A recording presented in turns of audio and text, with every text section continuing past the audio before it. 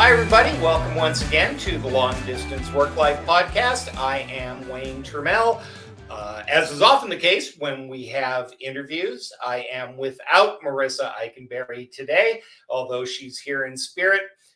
We are going to have a really good conversation around working moms in the workplace, particularly as it relates to remote and hybrid work with Pam Cohen, who is one of the brains behind the Mom Project.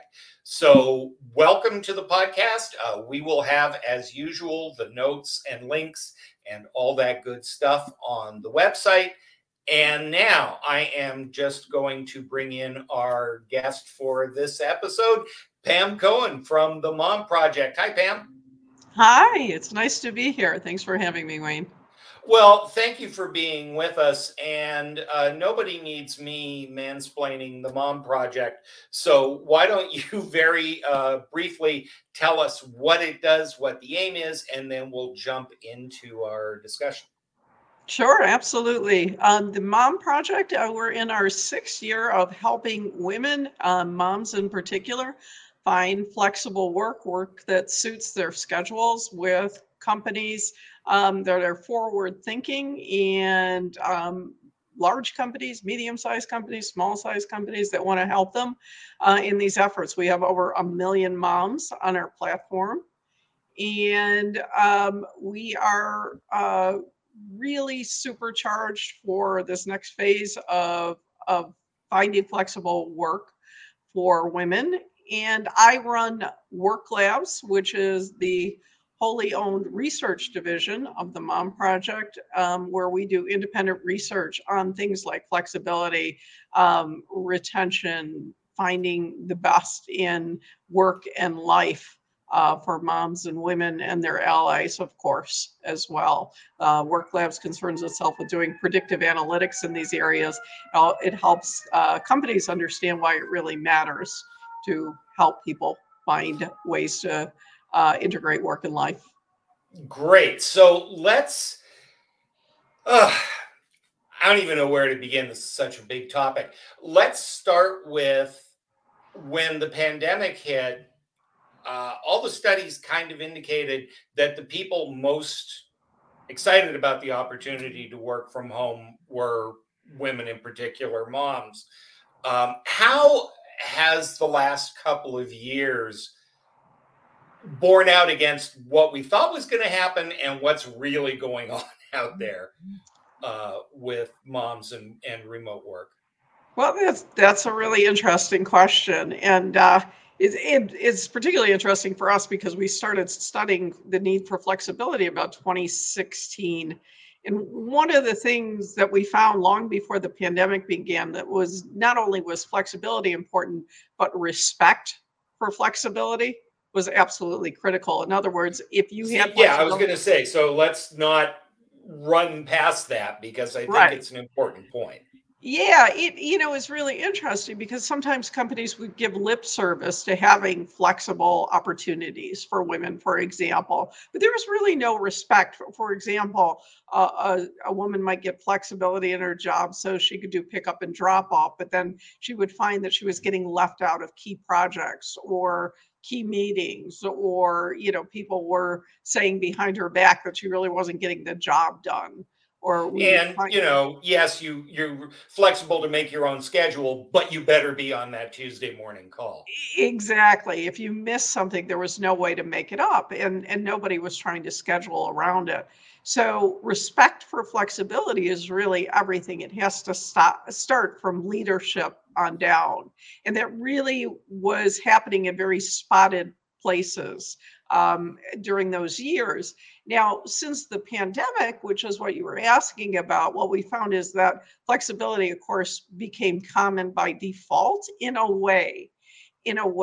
Remote work became common by necessity for people who were able to work from home. So that caveat's there to begin with. But then secondarily, it was remote work, but there was also the issue that people felt like they needed to be online all the time. So in a way, there was flexibility in that nobody was going into an office, but at the same time, people felt like even to go get a cup of coffee, they were putting an emoji up. People were apologizing for interruptions, even though they had nobody helping them at home with kids. And typically those sort of things fell onto women first and foremost. So it took a while to really work out what flexibility meant. There was a lot of lip service to, oh, now everybody has flexibility. But the truth was, now everybody was sort of in their living room all the time and trying to work all the time. So there was a couple of year time period where we were working through that. What does that mean? Flexibility cannot mean that you're on 24/7 just because you're remote. Yeah, I'd like to talk a little bit about what specifically has happened during the pandemic that maybe surprised us or we thought, because uh, as we have this conversation, I hear in the back of my head already a lot of people saying, well, that's not me, or it's not all men, or it's that we're talking basic generic numbers here. We're Right. talking about overall generalities. Your mileage may vary. But what did we find during the pandemic that surprised you? Well, what surprised, I think, a lot of people, a lot of women in particular, who were struggling with the idea of work life integration is that when they did have time at home, even though it was very difficult, lack of childcare, kids weren't going to school, the opportunity to actually see kids in the moment, to experience things that they might not have if they were at an office, just became glaringly, obviously wonderful and not something that seemed like, well, I'll give this time up. It became something that was paramount. For example, we were sort of hiding the idea that, well, if I'm in an office all day, I'm not missing that much. And then I think a lot of women started to say, and men too, to a certain extent, I don't want to miss those moments. I don't want to miss those moments that I can see. I want to have more flexibility to be able to see those things. Um, what wasn't surprising was that women continued to do most of the childcare, and certainly almost all of the unexpected events, quick doctor's appointments, kid couldn't find something for school, housekeeping, and things like that. It's not that men aren't helping, but the idea is that they're helping. What can I do to help? The job is yours, but I will be happy to help you. And again, this is not about bashing men. It does continue to be a social norm that women take on most of the responsibilities. Similarly, women tend to do that with elder care as well. So that part wasn't a surprise. But I think part of what was a surprise is the extent to which, as kids returned to school, as we got through sort of the other side, wherever we are now with the pandemic, and things returned to sort of a norm, there was such a backlash against returning to an office. Um, and flexibility means something different to a primary caregiver than it does to somebody who's not. The idea of needing that flexibility for pickups, for drop-offs, for things like that, but also that idea of not wanting to miss out on key life events that they suddenly saw were possible to do, as they realized that they could do their job as well from home as they could being in an office. And I think that was one of the other big surprises is, we've always said, oh, you have to be face to face. You can't have these kind of conversations unless you're face to face. I think people started to realize, well, actually you can. You can have those conversations. You can establish those relationships at work without necessarily being on site, particularly as companies started to accommodate that. Let's talk about that accommodation for a moment. What, as we're talking about returning to work and returning to office, not returning to work, because Right. Lord knows it's not like we stopped We've been working. working. But we are, as we're looking at return to work, how how much is the role of working women, what you've learned at the Mom Project, how much of that is being taken into account as companies start bringing people back to the office or thinking about it? I think nicely more than there was before. Before what we Which sounds like you're damning with faint praise. Well, I think there's a long way to go. I do think there's a long way to go still. Women sometimes are reluctant to ask for the flexibility they need because they don't want to be perceived as not being able to handle a job, rather than it just being, hey, this is part of life, that we're managing kids, we're managing family and things like that, and I can still get the job done. One of the things we talk about at the Mom Project is part of the strengths that women have are that ability to multitask, that ability to put everything into the different things that she's doing in order to do a great job at work. And quite frankly, women make supremely empathetic leaders. They tend to be much more empathetic, much more in touch with their employees.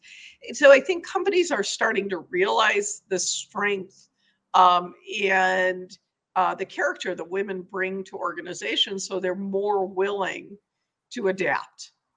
How do women capture and document that though? Like when you're putting it on a resume, you're applying for a job. How do you? Because I know people often underestimate their own skills and talents, and that is particularly true with women in the workplace. They tend to discount certain Right, things. right. How do they gather, document, and present all of those talents and those things in a way to employers that maybe they haven't in the past? Great question. One of the things we talk about with women tends to be, first of all, women are much more reluctant to blow their own horn. They really are. They are Yes. much more likely to defer. So we talk about practicing that. What are your strengths? We also talk about putting things in your resume that are non-traditional, putting gaps in there. Talk about the things you did during that gap. Were you home taking care of kids? Were you juggling multiple schedules at that time? Were you managing a household? Were you managing the budget? Were you managing a soccer team? What were you doing? What kind of skills were you working on while you were away? Everybody works. It's just sometimes it's not paid work. So what were you doing before you returned to paid work? And highlight those skills in a resume. Put those things down just in the same way that you would put down software skills or being able to do other managerial skills. Put those into a resume, put them on paper, and get some good examples of times you worked out conflicts, for example, or times you were able to juggle multiple things, and bring that into a job interview. Bring that confidence, bring those stories, because there is relevance to them. And companies see that, managers see that. So let's take that to the next step then. Let's say that I'm going to do this in two parts: already employed and looking for employment. So, in terms of already employed, how do you suggest moms have the conversation about working from home, wanting more flexibility, while at the same time making it clear that there is a commitment to the employer and that? I think it's the same with anything else. You want to start with your commitment to work and the organization, your passion for a job, your ability to get the job done. If you have proof points already that you've been doing it, it's a good time to bring them up. And then say, in order to, keep doing this as effectively as I have, I've realized I have these particular needs in my schedule, and here's what they are. I need to be able to do drop offs and pickups, or I need to be available if my kid needs to come home sick. I've thought about these things. Um, this will not have a negative impact on my job. In fact, it will have a positive because I'll be able to focus. I won't be concerned about these things. Sometimes women like to say, hey, I really need this time off between 3 and 5, but I'm happy to jump back on between 5 and 7 or between 7 and 9. I've got time available. Let them know that you've thought through it. You don't have to have the answers to everything, and it's not entirely up to you to have the answers to everything. It's okay to want the company to work with you, but it is okay to say that I've thought through this, just like anything else. And here's the way that I can approach this, and here's why it will make me more effective. I really like what you said because I think from a human behavior perspective, it's always helpful to start with the benefit to the other party, right? And a Right. lot of times we think about work life integration and all that stuff as well, it's about the family, it's about the kids, and the company goes, that's nice, but that's not my concern. Right. Right. So I Exactly. think that notion of leading with that is a subtle thing and it matters in Yes. how you're perceived. It is subtle and it really does matter. And I think it all goes to the mindset that we don't want to set this up like, employer versus employee, company versus family. We talk a lot about work-life integration. And the way to get through to anybody is giving them the logic, understanding why it's okay, why it will benefit them. The people's hesitation to get into things is this fear that it won't work out. So if you start by approaching people where they are. The managers have fiduciary responsibilities to the companies. It's okay. You can reassure somebody. You plan on and have the ability to do this job, and they're better off with you than without you. And if you're both in agreement on that, you can work out other ways to do things. What are the skills, the actual skills that women who want to work from home, who want to be successful working from home, what are the specific skills maybe that they should be developing? Well, I think the ability to organize thoughts, to keep things organized, even when there aren't like water cooler prompts. Little notes that say, make sure to ask so and so about X, just things that you might typically not write down. If you write those things down, it becomes much easier to communicate in a remote world, to remind yourself where there aren't constant reminders about little things that happen so that you stay connected. So those organizational skills become critical. The ability to show empathy when on call, to get to know people, to draw them out in an arena where it's not quite as natural as when you're face to face with somebody. But there is a lot of importance in video calls to be able to do a little bit of back and forth, a little bit of getting to know you before you start out, to establish those relationships more clearly. And then also laying out work in a way that makes sense so that it's not, just doesn't all feel like it's due at the same time. Yes, there are high level deadlines that you probably already have, but how are you going to organize those? If you have flexible work and if you have breaks that you need to take during the day, what do you think you can accomplish in certain chunks? Which is not to say that if you don't, you can't catch up, but just giving yourself little manageable deadlines. It's like anything else that you can meet really helps you to feel better and better and have more confidence about it. Pam, we are at the end of our time. I've really enjoyed our conversation. There's so much more that we could discuss. Any last minute thoughts, comments, vicious personal attacks, anything at all that you'd like to leave the audience with before I wrap up the show on my end? Well, there's a lot of gender differences that we saw in a huge study that we did on women and men's flexibility needs. But one of the things that we found is that when women feel like they have good support at home, it just goes such a long way to feeling better about flexibility needs at work. So it's a shout out to their partners to say, take on certain things. If it's just, arranging dinner, for example, will go a long way to helping women to get their jobs done.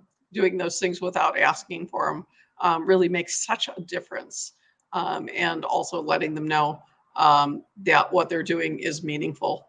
Again, we weren't diving into families at this point, but I think, knowing, and for single parents, it's a lot more difficult, of course, but, where there's a partner present and that can be one of the things emphasized, it really goes a long way.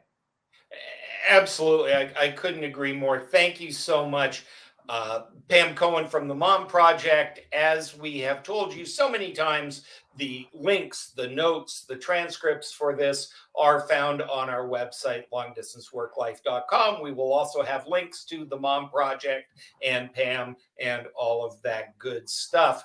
So there you have it.